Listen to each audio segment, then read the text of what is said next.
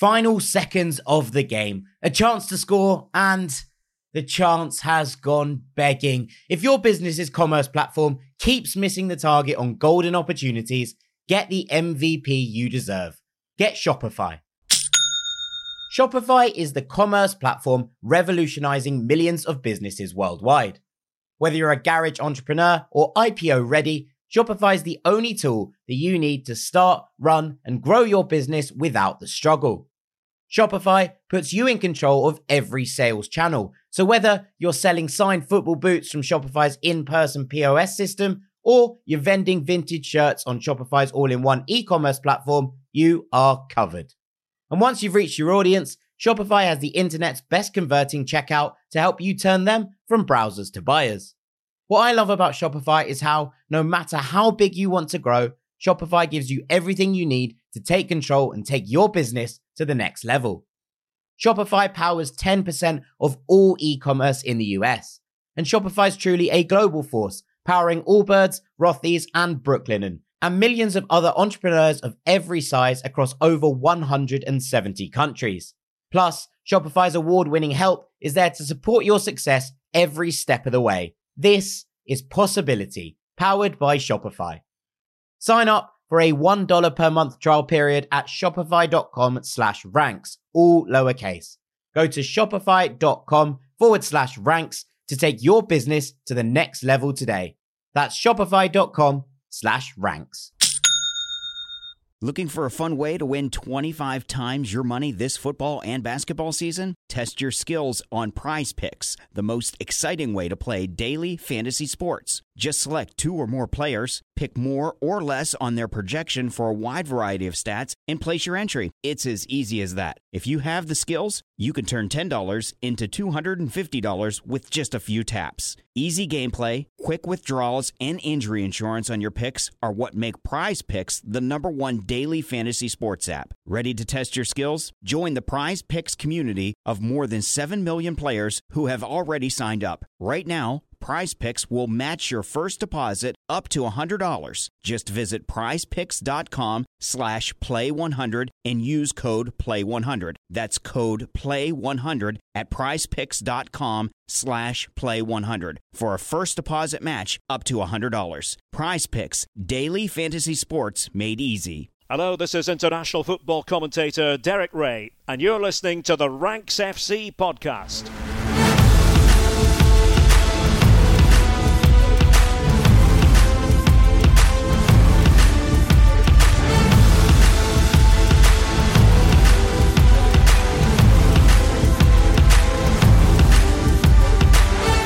Hello, Rank Squad, and welcome to Ranks FC. It's your favourite football podcast, back for another week and back with a lot of people's favourite episode of the entire year. It is time for 5 by 5, where we look at each of Europe's top 5 leagues and predict the top 5 in each of them. It's one of our favourites. We know it's plenty of your favourites too, so really excited to get into this one. My name is Jack Collins, and I'll be your host today, and joining me is our transfer guru, Mr. Dean Jones. How you doing, mate?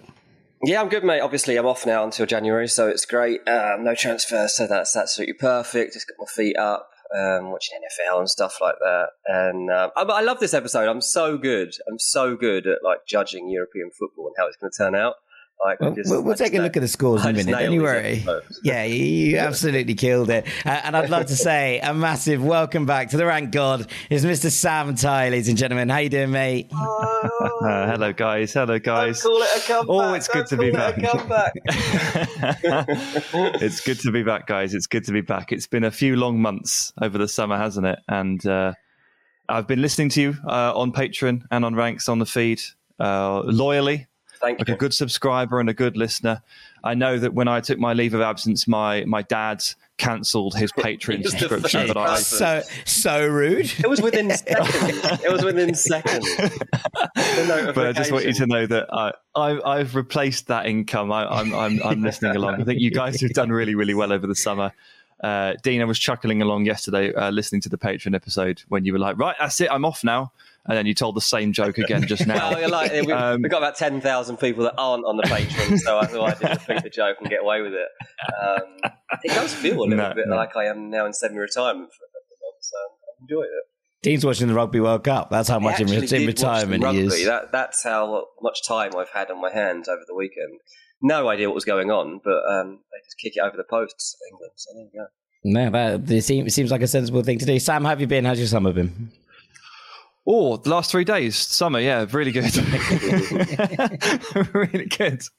Oh, yes. I took some time off in June, which was nice. And then I've just been flitting about best I can, working here, working there. Done some cool stuff this summer. Been really happy. But had this in the calendar. We've had this in the calendar for 3 to 4 weeks, haven't we?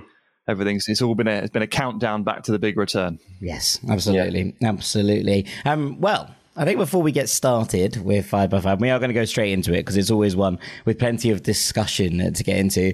I think we should take a look at last year's scores. Now, some of you will remember that at this point of your last year's episode, I was really reticent to read out the scores. I was like, do we have to? This year, we're reading out the scores. Let's put it that way.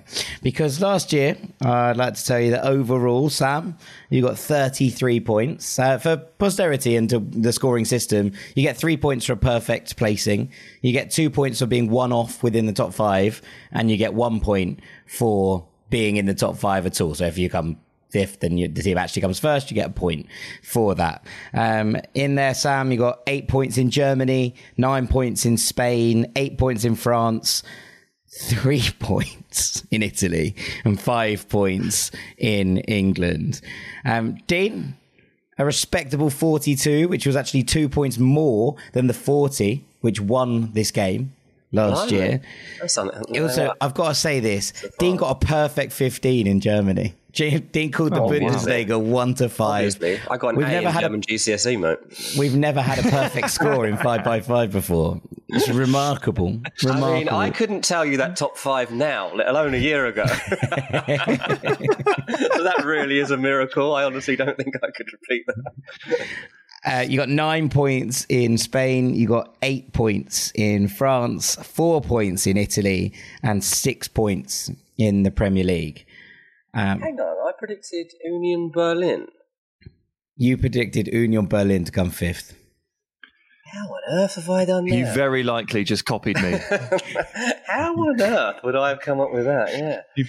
You heard one of us say it and you were like, before me, I just copied it, and just changed the order and put Bayern top. Yeah. Actually, Sam, you didn't put Union Berlin in your top 5. You actually had them outside, and you had Hoffenheim in 5th, which, I don't think that went as well as planned. Nearly. We all got Bayern, Dortmund, Leipzig in the right order, and so that was good.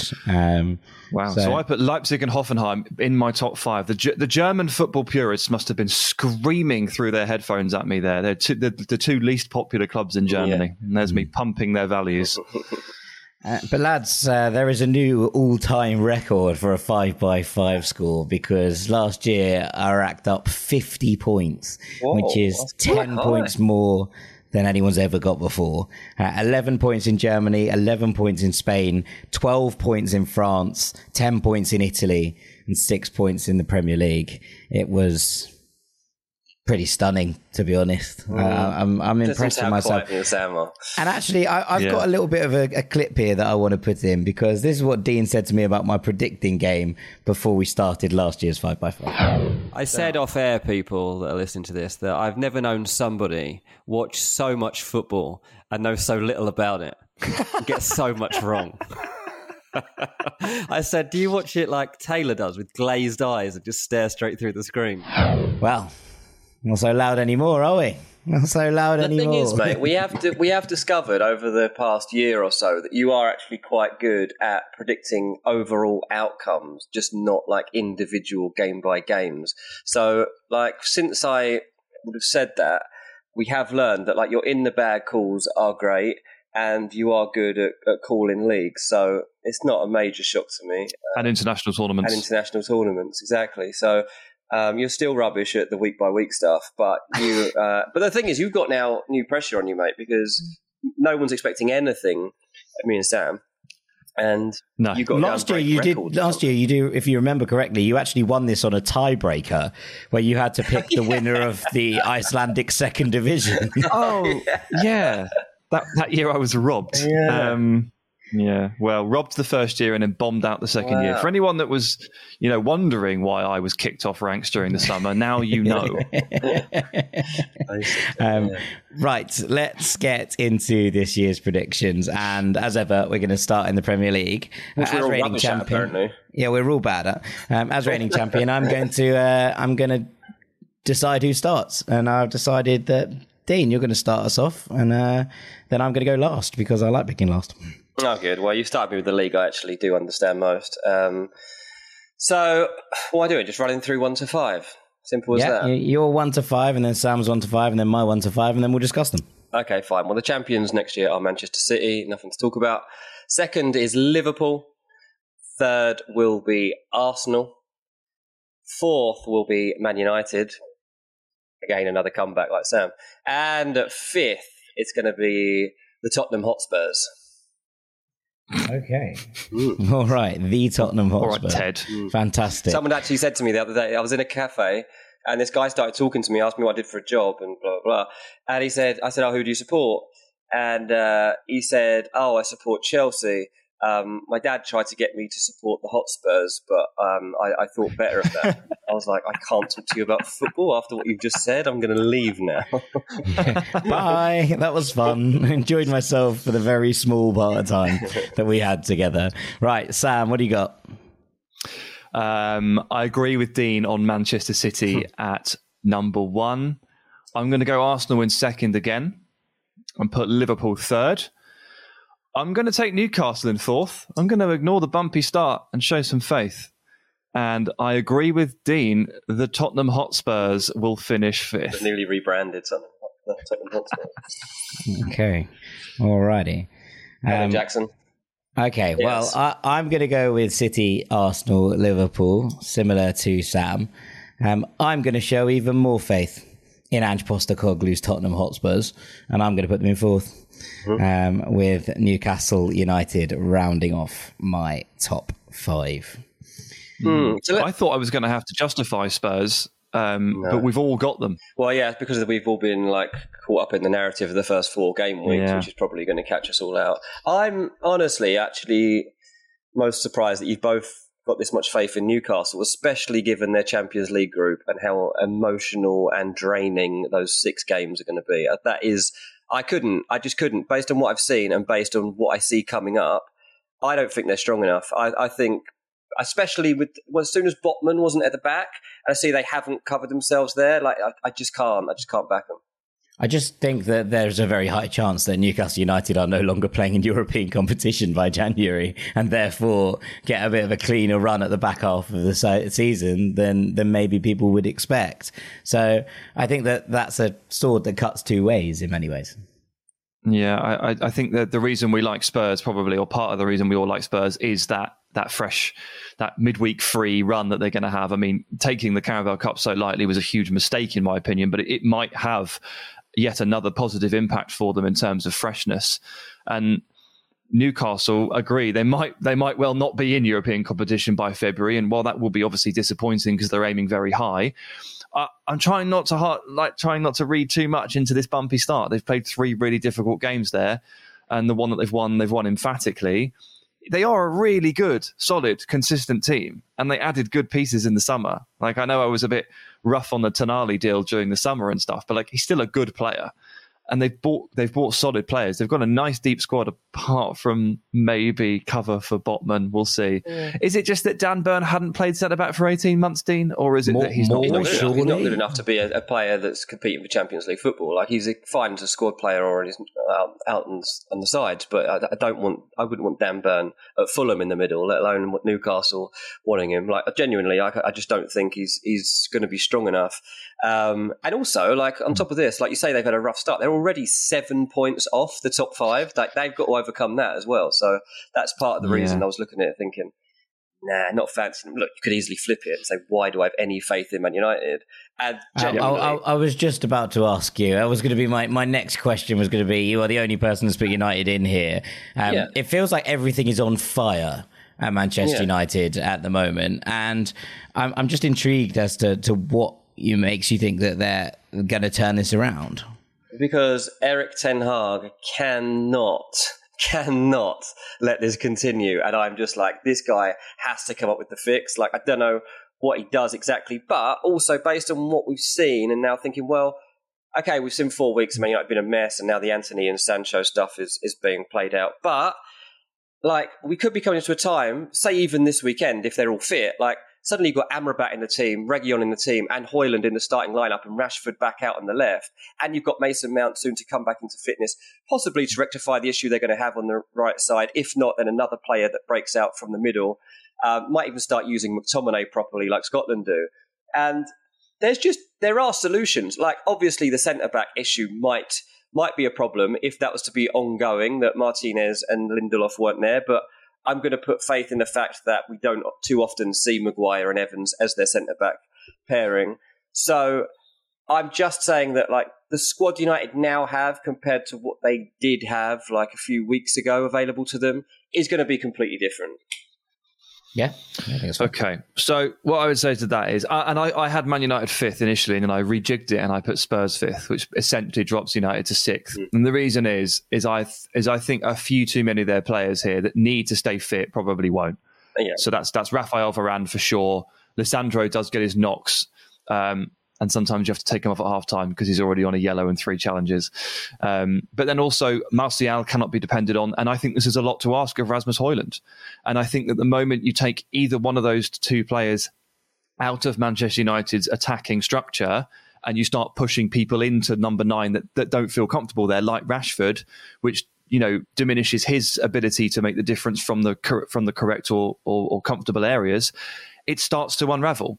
And while I do like what they did at the end of the window, like that they did plug some holes, I'm not so sure that we're going to see the best version of Man United as often as we need to for them to edge out 4 other teams or 5 other teams.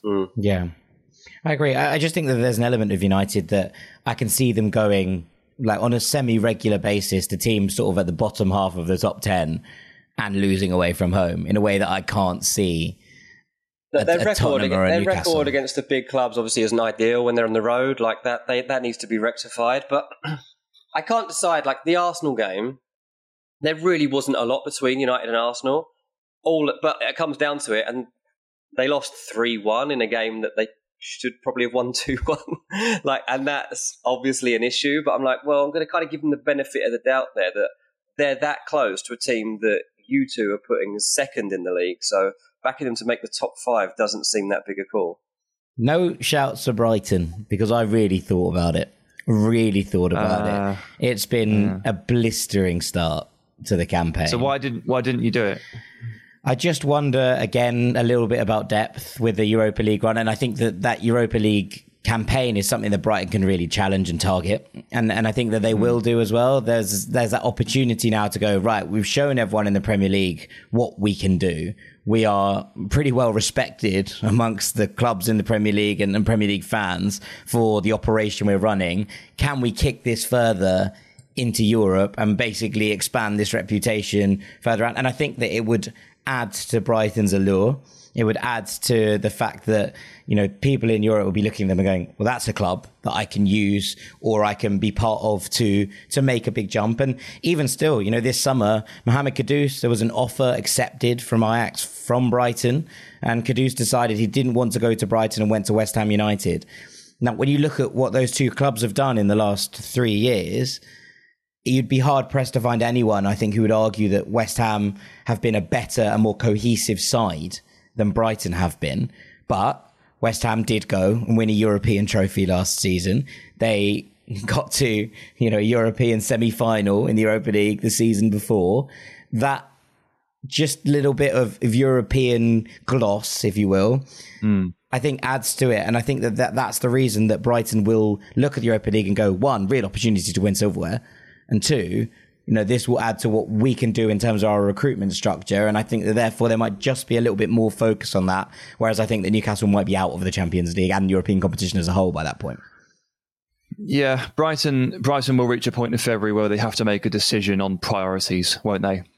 because they'll clearly get through their Europa League group, and then they'll have to pick either do we crack on and try and hit the top 4 as the next stage of our progression, or do we try and win the Europa League? And they're just not a deep enough team in order to do both. And every team in this scenario has to make this call, and Aston Villa will do the same thing, which is why when I started seeing tables flying around of Villa in 4th and 5th, I thought, are you kidding me? They're going to get to February and they're going to lose every Premier League game from there, because they're going to be targeting Thursday. And the clubs like this need to make these decisions. And I agree with you, Jack. I think Brighton will prioritise Thursdays, and that will hurt them in the league.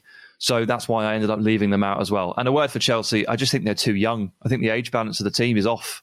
And I just don't think they're going to be able to be consistent enough as a result. So I didn't put them in. Considering their start, I think it's a long way back, and Chelsea would need to go on a really consistent run of wins in order to push themselves back into this conversation. And whilst I think they'll be much better than they were last year, I think that if you have a team with this much inexperience in it, you can't expect that consistency on a completely regular basis in the first season we're all together. So I think it'll just take a little bit more time, but I do think that Chelsea will be fine.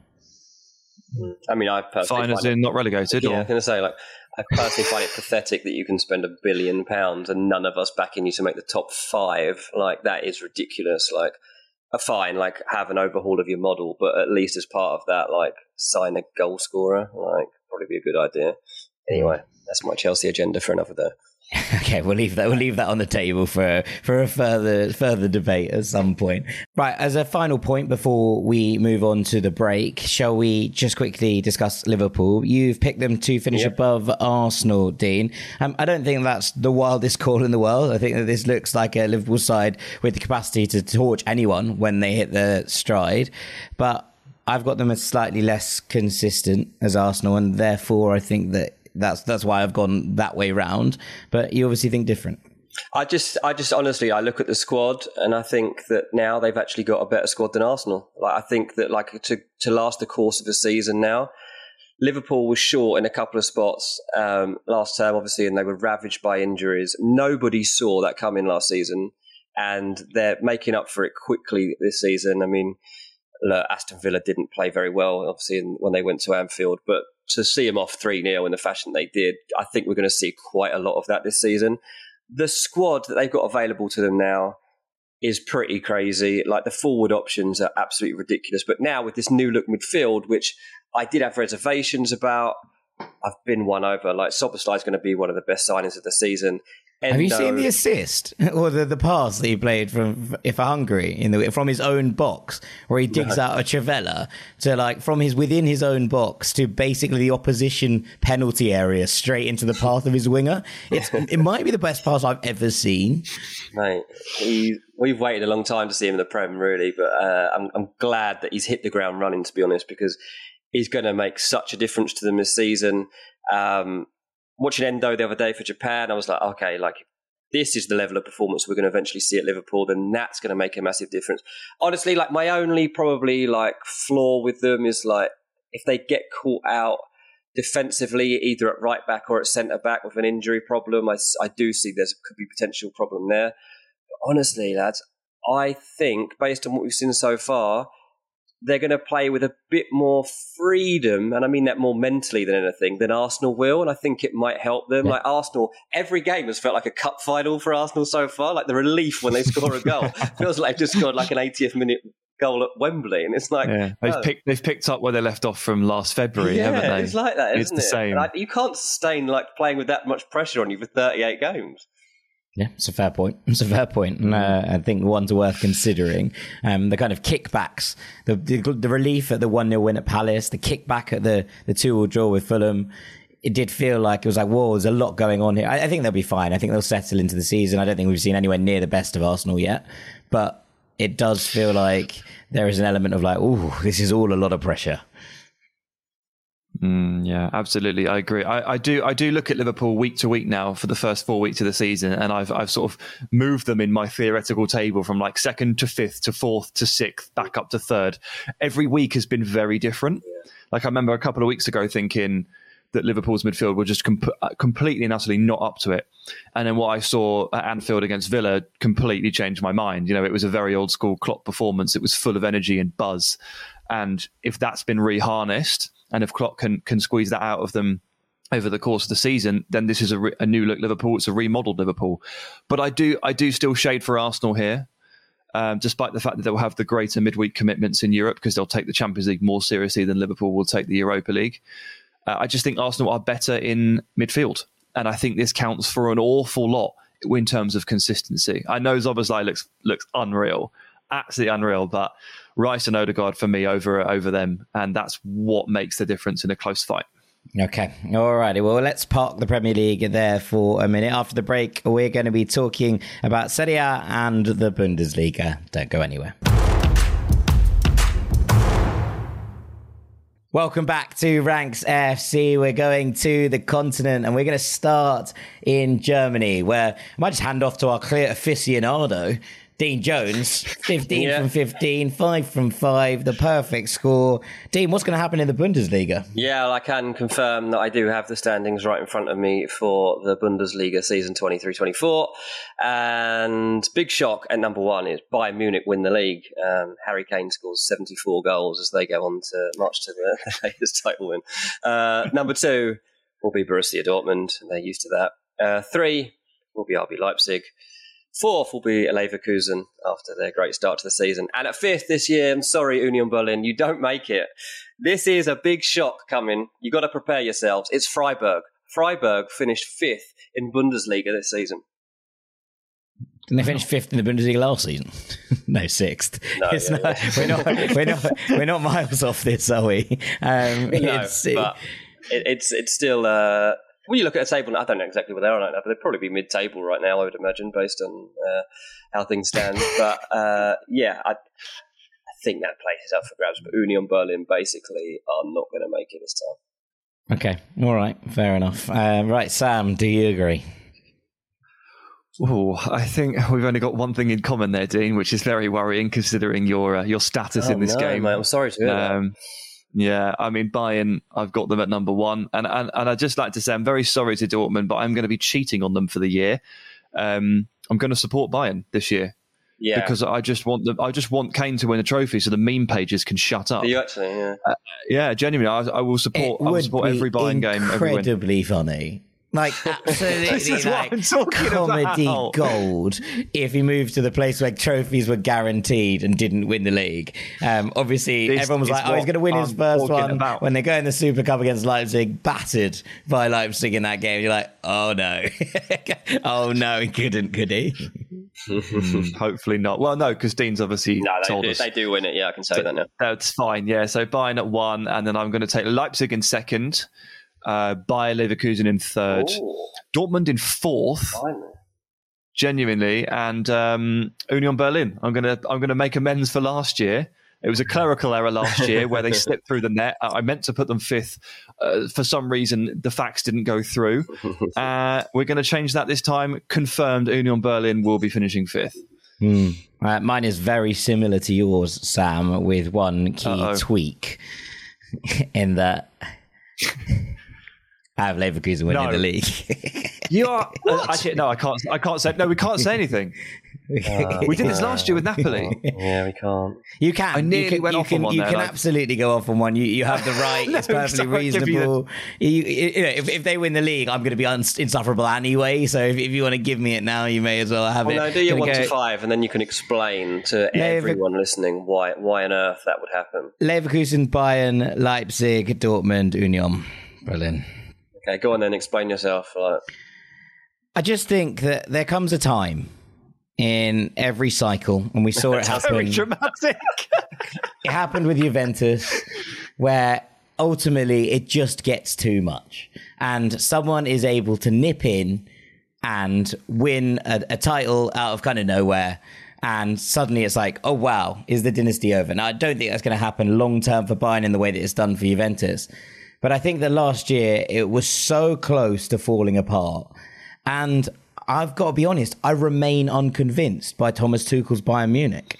Now, obviously, Harry Kane is a wonderful footballer. And if Bayern had signed Joao Palhinha on the final day of the transfer window, I would have had this reversed. But they didn't. And the fact that Tuchel seems to not trust any of his midfielders as a number 6, the fact that him and Kimmich seem to be kind of like in some sort of weird Cold War where they keep releasing like statements about each other, which are just loaded with loads of weird, like innuendo almost. I really don't like it. It's all very strange. The fact that he doesn't see Goretzka as a 6, the fact that they were torn apart in transition by Leipzig in that Super Cup game. Yes, I think Harry Kane is going to score 100 goals. And actually, I think that what we might see again is Bayern being an absolute force in Europe where they're able to just manage things a little bit better. But over the course of a 38-game season, I think that there's too many frailties, too many cracks. The parts behind the scenes that have kind of dominated the headlines over the summer, the fact that there were obviously players a little bit upset at a title parade last year about the sacking of Kahn and Salihamidzic, the fact that it feels like a little bit of a coup from the Bayern old guard in the back room, that it's now been handed back, the fact that Tuchel has been given some sort of weird charge of transfers and yet they haven't brought in the players that he's spoken about, and therefore he's also kind of kicking off at everyone. None of it feels comfortable to me. And I think that Leverkusen are riding such a wave. I nearly had Leipzig top. And then I was like, you know what? I'm going to trust my gut on this in the way that I trusted my gut on Napoli. They are riding such a wave. Yes, they are massively, massively weak from set pieces. They are hugely there's a problem that someone needs to work out. But going forward, they are irresistible. And I think that Leverkusen might well beat Bayern in that first game back from the Bundesliga from this international break. And if they do, the whole thing gets blown right open. So it was never going to be Bayern. It was Leverkusen or Leipzig. And as soon as Palhinha didn't sign, yeah. Gotcha. What if he signs in That is Jan? bold. I think it might be too late. Too late, blimey. Might be too late. I think Tuchel might be gone by January. There's another one. Can we just address the fact that Leverkusen are indeed cursed? Yeah, there is that. But Napoli were cursed for 30 years, and they broke it. It's time for ending of curses, and I've decided that if I can help that along its way, then I'm delighted. You've found your new nickname for your Curse podcast breaker. Me and Bill Weasley, curse breakers. Right. Yeah, I don't know, mate. I think if they have Musiala back soon, he's feeding Harry Kane. Kim starts to feel part of things at the back, and you've got Kimmich in there. You've got honestly, there's too many names. I'm not going to go through the whole squad. I think honestly, in a league that is weighted so heavily towards attack, and with defenses pushing up quite a lot, I just feel like a league that has Kane feeding the speedsters of like Coman and Gnabry and that. I'm just not sure they're going to be outscored enough times for them to drop off. I thought I was coming in hot with Dortmund in fourth. I mean, that was blown out of the water. It was. I don't think that's that bold a shout. Well, have you been? You and I agree on that. Have you been in any way convinced by anything you've seen from Borussia Dortmund this season? Not even remotely. Exactly. And to borrow a phrase from Dean earlier, they're already quite far off the pace from a lot of these clubs because they've dropped too many points already. And it's only 3 games and stuff, but like it does factor into your thinking, and it certainly factors into how much faith you can have in them. I'm not convinced by Dortmund at all, unfortunately. And there is such a thing as a hangover, and it might be that the final day of last season weighs on them for too long. I think it might just be the fact that Jude Bellingham isn't there might hang over them for quite a long time, to be perfectly honest. Yeah, quite possibly. A combination of the two. But yeah, I'm just not convinced. I mean, I was willing to put Leverkusen up into third because they do look seriously good. But up into top, love it. I've got Leipzig above Leverkusen because of depth of squad and also ability to absolutely batter teams. Yeah. So again, we're on the same lines there because you were thinking of them for top. Yeah, I mean, Dan, what about Dortmund? Is it just that they come second? Is that the reason they've got? Mate. Yeah, there's nothing based on this season, obviously. Like, they haven't played very well and they're not that good. So there is nothing there. It's just that this league typically is not actually that strong. And like to have consistency across a season, like it's not very often seen. Like, so if Dortmund's not having it now, doesn't necessarily matter because I would count on the fact that Leverkusen or Leipzig will have similar sufferings at some point else in the season, and that might be when then Dortmund are hitting their stride and they make up the ground. So there's not a lot between the sides. Look, Leverkusen are better than them. Like they play much better football. I prefer the players that they've got to choose from, and if I was to choose a team to watch every week at the moment, I would choose Leverkusen. But I don't really have much to judge them from in the past that I'd be able to trust them on, whereas Dortmund do this every single year. Yeah, just a word on Union Berlin. Obviously, you bombed them out of your top 5, Dean, but this might be the biggest squad I've ever seen, including Nottingham Forest. God, yeah. It's like huge. It's big, and that's exactly what you need if you are Urs Fischer's Union Berlin, because of the way that they play football, that intensity with which they kind of run. And I think that actually that's the reason I've nubbed them in ahead of Freiburg. I think that just the ability to rotate the squad and keep people fresh, obviously they're going to have to deal with that Champions League football as well. But when you're looking at all of those things together, I think that having a squad which has really improved in quality as well as in size, but also has a lot of players bought into this, I think that it feels like a squad that could definitely still be in this conversation. So that's why I've got them. Yeah. fifth. I mean, Freiburg were beaten like 5-0, I think, last time out. So there's also that's out there. But I mean, Union got smashed by Leipzig, didn't they? But before that, they smashed a couple teams 4-1. So the Bundesliga results right now, it's very difficult to read into it all because everyone just keeps getting battered or keeps battering teams. Yeah. But Jack, it's good to see Union learn from their lessons last year. Because remember, we were like, I think we did a ranking like teams who need the winter break so badly, and it was Union Berlin were like basically top because they just played that Europa League or Conference League campaign. They'd just done the 6 midweeks. And they were battered by Freiburg, was it? And they were just, and they just fell off, absolutely fell off. Those last 3-4 games were horrific to watch. They conceded like 15 goals in 4 games. It was like, these guys are just like dragging themselves to the halfway point here. They've stocked up big time. And they signed players like Leonardo Bonucci, who will presumably be able to offer them Champions League veteran experience on a night that this club has never ever seen before, I guess. Is this their first ever Champions League campaign? It's got to be, hasn't it? Yeah, it is, very exciting times for Union Berlin. Let's pop across the border near Freiburg actually and go to Serie A, and I will hand over to you, DJ. Oh, God, that wasn't a good idea. 4 here last year. It's not what he wanted. Yeah, I mean, if anyone who listens to Patreon knows where this is going, and you two know where this is going too, my number 1 is not going to be mirrored by either of you two. I'm 95% sure. I can't believe you're going to do this.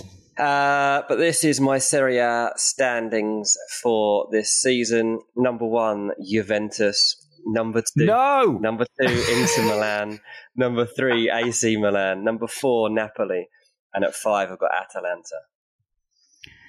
Okay. No. I'm ready for you, lads. No. Right, Sam. Okay. Again, I thought I was being bold. With AC Milan at 1. Yep. I'm feeling it. Inter edged out narrowly at 2. Yep. Napoli dropping to 3rd. Juventus in their rightful place here, according to their squad quality, of 4th, Dean. And then I'm going to chuck Lazio in 5th. Okay. I've fallen off from my original prediction that I thought Lazio looked like the strongest squad, although I was very impressed with their win over Napoli. I am going to echo a lot of what Sam's just said. I'm going to go Milan in 1, I'm going to go Inter in 2, and I'm going to go Napoli in 3, and then I'm going to go Lazio in 4 and Atalanta in 5. I'll be honest, I think we're all wrong. I think Inter are going to win the league, but I've got an agenda to drive. So that's Dean's number 1 is not even in Jack's top 5. Yeah, I think Juve are all over the place, and I think that it's going to be another long season, even without European football to contend with. I've got to say, I'm just completely and utterly unconvinced that 1, they're going to be able to keep the players fit that they need to keep fit.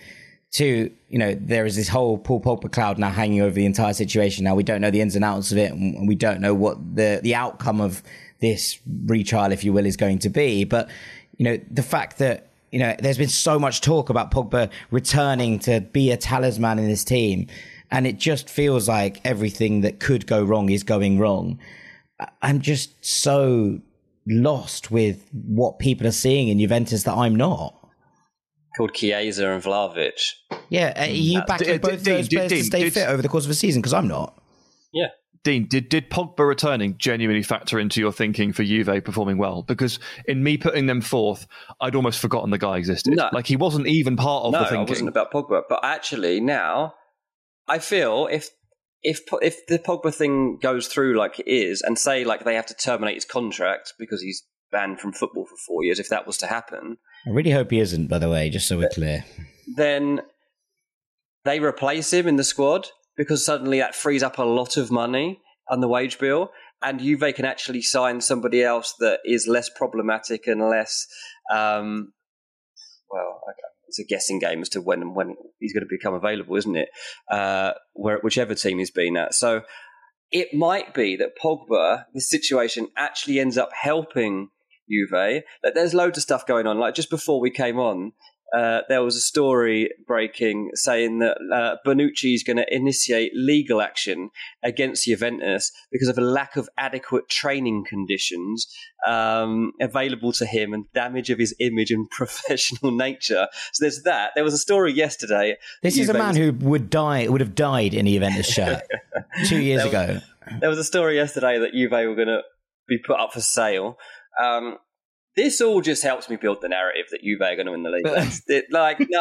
Nothing's going to stop me from believing this. The Juve shirt is on the way. I'll have that on in a few weeks. So have you got 23-24 Scudetto printed on it? Yeah. I've got next year's shirt. It's not even one that anyone's seen yet. Yeah, it's the next year's shirt with the Champions badge on the side. Good. Look, they're going to have an inconsistent season. They will, but I'm not concerned. Like, we said this on Patreon too, like when they drew 1-1 with Bologna after beating Udinese 3-0, like, same old Juve, blah, blah, blah. It's like, yeah, but they didn't lose. Like, they're fine. They'll bounce back against Empoli and they'll win that, and then they'll get through the season. They'll have some good spells. They'll have a few weird results. Like, obviously, their next one back is going to be Lazio at home, and that's now a really big game. It's just going to be high profile. I think they'll win it. I think they'll beat Lazio. And as I say, like, a lot of it does come down to Chiesa. If he's fit, then honestly, like, I love Chiesa, you know that anyway. But he's looking like the full version of himself. And if Vlahovic can also... I feel like Vlahovic is probably a bit butthurt at the moment because, like, his reputation has, like, been in the mud a little bit. Like, he was bought as this big sign and didn't score as many goals as maybe expected. He's been, like, touted to join all these other teams and didn't end up going. Seems like there was a point when Juve probably would have sold him as well. I just feel like I'm obviously pushing things here to say they're going to win the league, but, like, I want to have a bit of fun with it, so I'm going to back them to win the league. But I've just put Leverkusen to win the Bundesliga. You can do what you want. They'll certainly, as far as I'm concerned, they'll be in the title conversation for a long period of this season in a way that they weren't last time around. And look, I have to say, I do think that Inter are the best team in this league. Not one of us has Inter top. No. I'm interested that you two put AC Milan above them because from watching, I see what you mean from an overall squad perspective, but from what I've seen so far, I actually watch Inter and think, actually, you're the best team around at the moment. I completely agree, but it is, again, a 38-game season. Squads are important, and I think that a lot of us are just riding a Rossoneri wave, I think, at the moment as well, and it does feel like there's a real vibe around them, and I assume that that's basically what's determined the two teams at the top of the table are the two perfect record Milan teams, so there isn't much to split them so far. Obviously, we have a Madonnina very soon, which is going to show us exactly where we stand here. But at the end of last season, Inter were comfortably better than where Milan were. And yet, there is something about this summer's business that makes me think, it's back on. And there's just a real, there's a real kind of buzz around the place in a way that there is at Inter as well. I just think that it's one of those kind of strange ones where I've seen some of these interviews with Lautaro, and I really like them, I've got to say. But he's really genuinely hurt with the Lukaku thing, I think. Every time he gets asked about it, he's like, no, I don't want to talk about it. I want to talk about other things. You can see the kind of pain in it. And I wonder if there's just a little bit more kind of cracks in that, and if something goes wrong, will people be able to bounce back in a way that it just feels that there's a real camaraderie? Unreal though this season. Oh, he's unbelievable, and look, maybe that's what's pushed him up to step up another gear. Maybe. But I don't know. I've got a feeling about Milan. Yeah, I've got a feeling too. I'm just feeling AC Milan, and I know we are sympathisers here. So you got to try and separate yourself from that. But I love the Giroud-Pulisic connection. I love like the diversification of the attack, away from Rafa Leao a little bit. Giving him help, which will just have such a strong knock-on effect across the team. They've obviously used the Tonali money really well. Tajani Rangers is really good. Loftus-Cheek has the kind of profile, as we've already seen with that first assist against Torino, was it, in the 4-1? Yeah. Where he just bursts past the centre-back and lays it across for Pulisic. I mean, it's the sort of stuff that in Serie A, if you've got that physical build and you can play, you can make that run, you can have a lot of fun, as long as he can stay fit, of course. And they have Mike Maignan at the back, like one of the very best in the world. And I think I'm just feeling the Milan team. And it does feel weird that none of us are put into, because they haven't conceded a goal yet. And they have looked like the best team so far. And they might just beat AC Milan because they look a little bit stronger right now when they play this weekend. But I do think that over the course of 38 games, as Jack says, I'm going for Milan. Of course, this space has been vacated by Napoli. Were you as underwhelmed as I was with the Rudy Garcia appointment, Jack? Yeah. I thought, although I've got to say that I don't know how many brilliant options there were. It just felt like there was a real, thing going on, and suddenly Napoli have been knocked back like 4 or 5 steps. I think that in appointing Rudy Garcia, what they'll try and do is just kind of more of the same. But considering that it's not got that immediate feel about it, that sense that Napoli are irresistible going forward, all of a sudden you're a bit like, just not quite there, and I'm struggling to get on board with them winning it. I still think they'll be there or thereabouts, but I just think that considering the summers that Napoli would have been relatively pleased to get out of the summer with only one of the big 3 leaving, and that is worth pointing out. But equally, I don't feel like they've got loads stronger in a way that I do with Milan and even Inter, to be honest.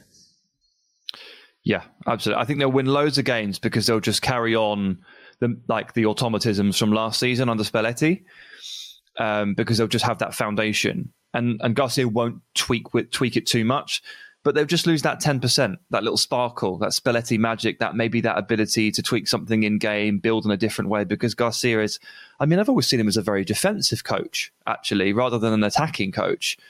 And this is a team that has been built to outscore and attack and marvel and sparkle. I just can't believe that Rudy Garcia has ended up stepping in for Spalletti in terms of managerial fit. So they'll just carry over some stuff they did last year automatically, and they'll win lots of games, but they just won't be the force that I think they were. Yeah, absolutely. Worth talking briefly about Lazio. Sam, you have them 5th, I have them 4th. They are a very exciting unit, and they've had a very good summer as far as I'm concerned. I like a lot of the business that we've seen from them. But the start to the season has been relatively underwhelming. Obviously, that big win against Napoli has turned it around from absolutely dreadful to just merely disappointing. But it does feel like those first 2 games where they were just comfortably winning against Lecce and suddenly capitulated in injury time. It just all felt like it wasn't right, and I'm not quite sure why. But then again, the performance against Napoli was not a particularly Sarri-esque performance, I didn't think, and yet it's the one that's brought them their best and biggest result of the season so far. Yeah, it's really hard to read into the early results. How you lose to Lecce and Genoa and then beat Napoli is bonkers. But then, of course, even with the Napoli, not to try and place too much of an asterisk over it, because it's still an achievement. But Lazio have tended to get the better of Napoli in recent years. Sarri seems to have the formula, so that's a game that you almost think actually they've got a really good shot of winning. So I really don't know what to read into them. I don't know how to gauge them at all. And so in the sort of process of elimination between them, Atalanta and Roma, I looked at Roma and thought, no. And then I looked at Atalanta and just picked one of the 2. Dean, you picked Atalanta, actually, right? I literally did the same.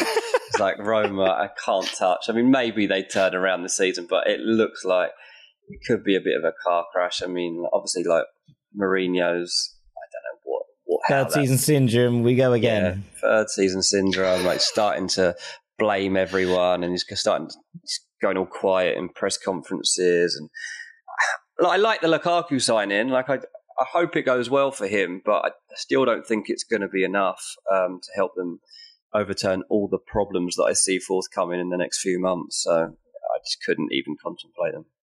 Okay, alrighty. On that note, I think it's probably time for us to take another break. We will be back after that break to talk about Liga and La Liga. Stick with us. Welcome back to part 3 of the Ranks FC podcast, where we're going to take a look at France and then Spain. We will start in Ligue 1. It was a place where points were scored last year, 8 for both of you, 12 for me. So it's not the it's not the end of the world. It's not as bad as things were in either the Premier League or in Italy. So I've actually, we're coming back to strengths. Dean, the year before, you actually really dominated in Liga. So I'm excited to see if you can really bounce back to what was at one point your forte. Clearly, Germany took over that niche last year. Yeah, I can only focus on one. You were the Frenchman the year before. Yeah, that's interesting. But this year, honestly, this league seems like complete random chaos to me at the moment. I mean, obviously at 1 it's PSG. There's no doubt that they're going to win the league. And I actually like PSG now, for the record. Now that they've gone through this overhaul, now that Neymar's gone. Now that somebody's gone. Yeah, now Neymar's gone. I'm definitely back on board with being happy to watch PSG. And I like the kind of players now that they're signing. Like, I really do. We'll talk about that in a minute. But 1 is PSG. 2, Monaco. 3, Marseille. 4, Lille. 5, I could have picked about 3 or 4 teams. I've gone with Rennes in the end.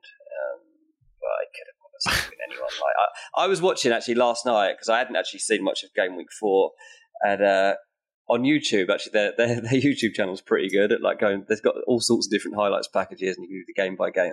And I just let it run. And I'm just like, this is so random. Like it's a great league to watch, but predicting it, absolute nonsense. But yeah, that's where I'm at. Okay, all right, Sam.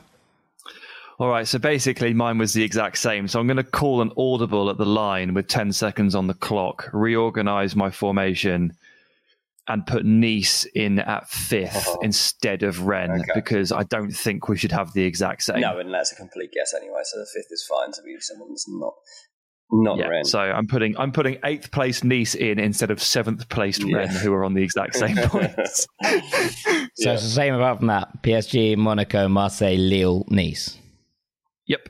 Okay. I am going to go slightly different, but not very far off the beaten track. I'm going to go PSG, Monaco, Rennes, Marseille, Nice. I really like this Rennes team. They're unbeaten. Obviously, they've drawn their last 3, but I think that they have a little bit more calm about them than Marseille, who remain the most bonkers club in world football. Actually, audible, as you say. Maybe not anymore. They might have been outdone right now by their Olympic cousins at Lyon, who seem to be doing the best that they can to shoot themselves in the head, not even in the foot. They are literally pointing a gun at their own face. So obviously Laurent Blanc has just been sacked as the Lyon manager. This comes after a summer where, after they lost a game recently, he was like, I would sack the coach if I was the board. Oh yeah, he did do that, didn't he? Yeah. It's not the first time. He did it in pre-season. He's now done it in a league game. And they were like, you know what we really need to calm this down? Gennaro Gattuso. Oh. Yeah. Okay, yeah, cool. Wicked. Yeah, that seems like the solution for a Lyon side who are bottom of the table, have 1 point from 4, and seem to not be able to know their head from their tail. Mm-hmm. It is so all over the place that they might just rival Marseille as the most bonkers club in football right now. And you know what? It's exciting at the very least. But I think that Marseille might just implode at some point. So I'm going to have them at 4 and Rennes at 3, who I think are just a little bit more stable. So what, the Rennes that I've just dumped out of my top 5 at random? Yeah. No reason. Well, that sounds good, doesn't it? No reason. Yeah, sorry, Rennes. In Marseille's defence, you look at the firepower they've got now to call upon. It is pretty sensational. And I think I ended up just basically running this ranking based on firepower, because PSG is PSG. They've just done the entire overhaul of the front line. Monaco are obviously got so many goals within them, with all the usual suspects from last year, plus Balogun.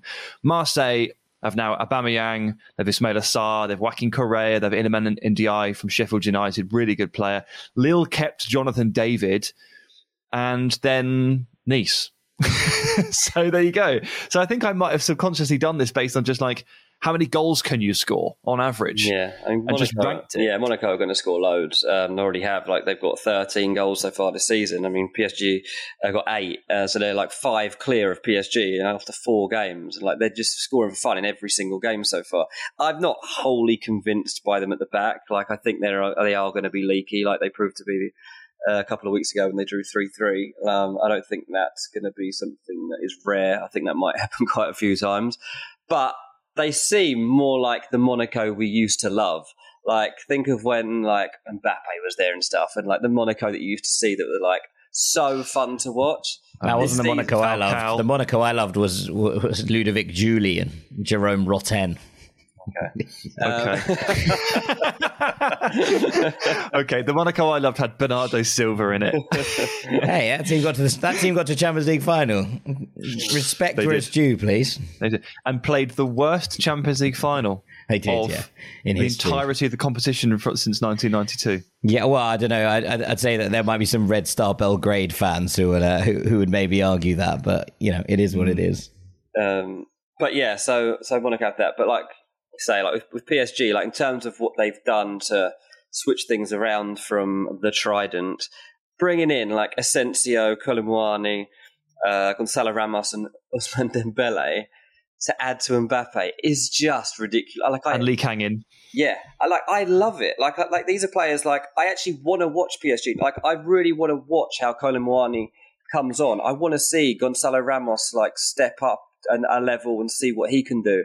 Ousmane Dembele, like, new lease of life, like, should run people ragged in this league. Like, this is much, much more interesting than it was, bizarrely, watching Neymar and Messi with Mbappe. Like, I'm much more interested in this project than I was that one. It's weird. I think got to the end of the window there, and I was looking at PSG, and I was like, you've done really well here to overhaul the forward line. But are you about to try and rely on Gonzalo Ramos to do the entire season as the striker? And I know Lucho will probably stick Asensio up there at some point. Fine, that's the backup plan. But once they then, obviously, it's a long season for these clubs. They play an awful lot of games. Ramos and Kolo Muani, I mean, that's just, I can't believe that. Incredible stuff. And it's not like they're a bunch of, like, there's 2 34-year-olds or anything like that. These are very young, coming into their prime players who are already very, very good. Yeah, like, these two players were like linked. When Man United were looking for a number 9, it was like, oh, they're looking at Ramos or Kolo Muani at one point. It's like, well, PSG just got both of them? Like, what? It's also, there's that sort of other element that the French Federation will be looking at and going, oh, you're gonna play an Mbappe, Dembele, Kolo Muani front 3 for a lot of this season, are you? Yeah, that sounds good for our European Championship hopes. Look, it wasn't that long ago that we were talking about the fact that the French Federation might have to step in if PSG were going to try and keep Mbappe out of the matchday squad, because they were like, we can't have that. Now they're basically playing the French front 3. It's a real turnaround for the books. Yeah, the Didier Deschamps is cackling away, isn't he? Oh, having a time of his life. I just wanted to dig back to Rennes, because I think it's interesting where they've sort of sat in these different things. They've had a bit of a strange summer. Obviously, they lost a lot of players. Andy Diouf went off to Basel. And then you kind of look at Ugachukwu leaving for Chelsea, Lovren Mayer set off for Wolfsburg, Doku's gone to Manchester City. There's a lot of it, you're like, oh, who's going to step in and take these places up? But actually, you look at who they've brought in. Blas from Nantes, I think, is a really, really good signing and a really smart way of replacing Doku without necessarily needing the same kind of football, if you know what I mean. You know, you're not going to find a better ball-carrying dribbler on the wing than Jeremy Doku. So what do? You change it up. you're not going to find someone to fill the gaps that Lovre Majer left. So they've brought in Enzo Lefebvre from Lorient. Brilliant signing. Nemanja Matic comes in, a little bit of experience. Fabian Rieder from Young Boys. Great signing. Really good signing. I just think that was he from Basel? He was from Young Boys. But was he really? Yeah, they've all kicked along down the path. So yeah, it's one of those. But I do think that they've replaced really well after a kind of strange summer where they were picked off a little bit, and I'm excited to see what that team looks like going forwards. But so far, I think so good. Okay, right, let's go to Spain and let's finish this 5x5 off. Dean, your last 5 in Spain, please. This one's so hard. Like this one, I don't even feel like this is even completed at this stage, just because say it's incomplete. Okay, look, I'm happy with 1, 2, 3, and then 4 and 5 I'm not happy with. So 1 is Real Madrid, 2 is Barcelona, and 3 is Atletico Madrid. Those 3, that's fine. At 4, I've currently got Real Sociedad. And at 5, as ridiculous as this seems right now, I've got Sevilla. No. I have. Don't do it. I have. Stop doing it yourself. But the thing is, they've lost it. They are obviously like in crisis. They've only lost by an odd goal each time. On paper, they've got still one of the best squads in the league. And it's a 7. They haven't got a point so far, so they're on 0 points. But to get to the top 5, so 5th place is Athletic Club at the moment on 7 points. Well, there's definitely going to come a time when Sevilla can catch up 7 points in Athletic Club across the course of this season. So there's nobody else that I could put any faith in. And I can't believe that Sevilla are going to be this bad all season. Like, it just seems wrong that I don't talk about them. So everyone said this last year, and then they were just bad. I don't know who else I would put in there anyway. So I was like, do you know what? At least it's a talking point. Sevilla, currently bottom of the league, I'm going to put to finish 5th. Okay. Oh, all right. Whatever you like, my friend. Sam, what about you? So I think this was my best performer last year, wasn't it? Did you say I got 9 from this one? You got 9 from Spain. 2 8s, a 3 and a 5.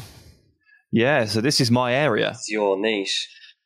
Which spells bad news for you, Dean, because the top 5 is as follows. Barcelona retain the trophy. Wrong. They finish 1st. Real Madrid sleek into 2nd. Atleti 3rd. Try not to get carried away on them. Going to put them 3rd. That's the sensible move.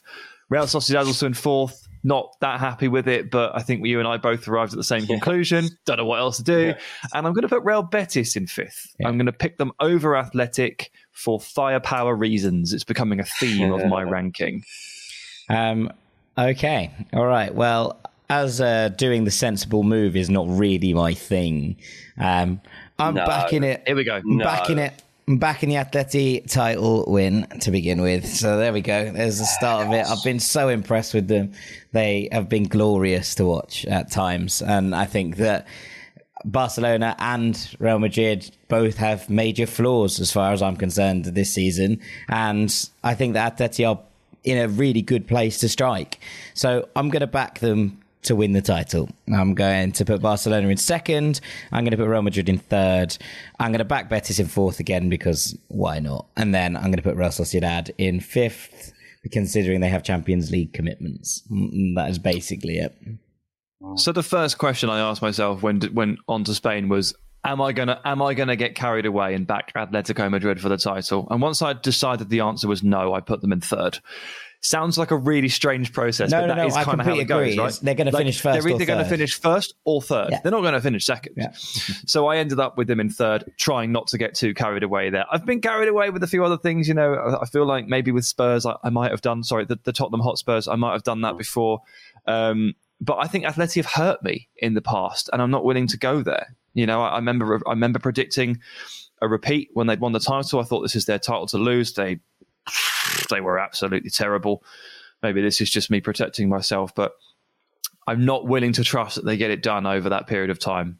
I just can't see it. And I can't rule out Diego Simeone withdrawing into his shell at some point as well, because the reason we're all so high on Atleti early this season is partially to do with the fact that they have been pretty expansive, played some good football and scored a lot of goals in some cases.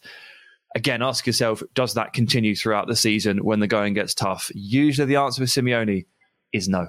Yeah, I just am really concerned that we haven't seen anything like the Barcelona we saw last year, and I think the Dembele loss is going to hit hard. Now, I like Joao Felix as a replacement, and I think that he's going to have a good time at Barcelona, but I'm just not convinced there's enough going forward right now in this side over 38 games to win it. And I'm really not convinced with Real Madrid's ability to score goals. At the moment, it just feels like Jude's bailing them out every single week. And I don't think that's sustainable over the course of an entire season. I love Jude Bellingham. I think he's a wonderful footballer. I don't see him knocking in 25 goals.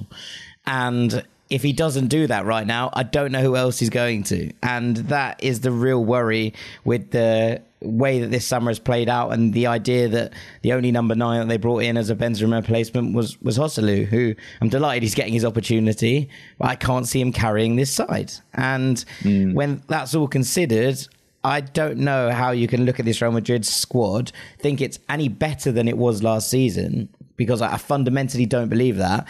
And I don't think that Barcelona have got any worse. And in the second half of last season, after Atleti decided to stop having a meltdown, they were the second best side in La Liga. I think that they've improved. I really like Javi Galán coming in from Celta. I really, really like that signing. I think it's very, very smart. The fact that we're seeing players like Samuel Lino come back in, we're seeing Rodrigo Riquelme after a brilliant year at Girona come back in. There's loads to like about this side. There's a load of diversification across this attack. And I think that as squads look, they are currently in the best place to put together a consistent season in a way that I don't see that Real Madrid or Barcelona doing. I think that Real Madrid at home this season looks a lot safer bet. I mean, obviously, having their stadium now complete and seeing it in that game when Bellingham scored that late goal, like showing that Real Madrid have got that trait, that does count for something. And I think the stadium is going to give them an edge over Barcelona, who are obviously playing their fixtures in a neutral venue this season. Like, I watched Barca's game. I'm trying to remember who it was against now. Who was their home game against? Cadiz. So they play Cadiz. It's their only home match so far. And the place was flat. It was nothing. Like, it was such a weird sensation watching that game. It didn't feel like a Barcelona home game. And it felt weird to think that they would be able to conjure up the atmosphere that's going to be needed through big moments in the season. Now, look, I give Barcelona credit for the way that they've come through so far, because it's been grueling to watch them. It hasn't actually been easy to watch their matches so far, but they've come through them. But you say you're concerned about Real Madrid goals, like Vinicius Junior is coming back. Like, he's not gone. Like, he's coming back next month. And if that all goes to plan, then Real Madrid will be absolutely fine, because they'll start to, again, alter the way that they play, especially with this Joselu, Bellingham, Rodrigo thing that they've been trying out for the. By the way, I don't think that's that bad. I think Joselu's that bad. I think people. I don't think he's that bad either. I think I just don't think he's quite good. I think it's all right. That's maybe a stretch. I don't think he's quite good. I think he's fine. But I would say that at the moment, considering how Lewandowski's been playing so far this season, I don't know what Lewandowski we're getting. Like, it seems all. I can't believe you're comparing Joselu to Lewandowski. You've got to. Like, don't write Lewandowski off. I don't write him off. I'm just saying, I don't think he's going to have like a 40-goal season. So I don't think Real Madrid. He doesn't need to have 40 goals. So I don't think Madrid need to match that, whereas they normally would have to match, like, you'd have like the Benzema, whatever. Like, you've got those guarantees of goals. I think Madrid also, like, it's that midfield, like the variety that they've got between the Modric and Kroos thing that still exists to come in among like Tchouameni and Camavinga and Valverde and everything like that. That is such a strength for that team that I think over the course of the season convinces me. So it's like the stadium combined with the return of Vinicius at some point and that midfield, I think will give them the edge to get back the title. I think that's perfectly reasonable. Just there's one thing that Karim Benzema scored 31 goals last year in all competitions, and Marco Asensio scored 12. Right, so they've lost 43 goals from those two players alone. I don't. How have they got 5, mate? He's got 5. Bellingham's halfway to Asensio almost. That's fine. That's fine. But you've got to somehow find 43 goals to just come second. And this in the league. You don't have to score the same number of goals every. That's not how it works. Like that. Not necessarily. So what scares me with Real Madrid is the repeatability of what's happening with Jude Bellingham right now. It definitely is. And the fact that Vinicius' role has changed a little bit because of the formation shift, they've kind of centered it all around Bellingham. So that really does need to work. So far, it's been unbelievable. Yeah. But a lot of this exercise, as Dean always says, is based on whether or not you've seen it before, whether or not you think you can see something you can trust. And right now, we are in uncharted territory and open waters with Jude Bellingham, and we just don't know. We hope that he continues scoring at this rate forever. But we don't know. But we just don't know, and he probably won't. Although he is scoring some pretty number 9 goals right now. It's not like he's launching them from 18 yards. No, he's drifting into good positions. He's picking up scraps from goalkeeper rebounds. He's scoring headers and scrappy goals. Like, he is actually playing a bit like a number 9. But Madrid's midfield, Dean, as you mentioned, that's the reason I have them losing very few games. Whether or not they've got the goals in them to convert enough of those draws into wins to outlast Barcelona, that's where I start to doubt things. Okay. And that's where the Lewandowski goals come back into play.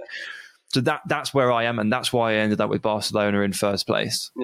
I just think that at both ends of the pitch, for pretty much for Atleti over Real Madrid, we've got Thibaut Courtois out for the foreseeable future. Eder Militao out, and I look at Atleti and go, Oblak's there, and I would rather have I'd rather have Griezmann and Memphis, etc., than what Real Madrid have in their attacking core right now. That's where I'm at with it, and so therefore that's my kind of logic in terms of placing Atleti ahead of Real. Yeah, both ends of the pitch they're looking a bit better right now, but in the middle they're not. And then there's the undefined things like the mentality.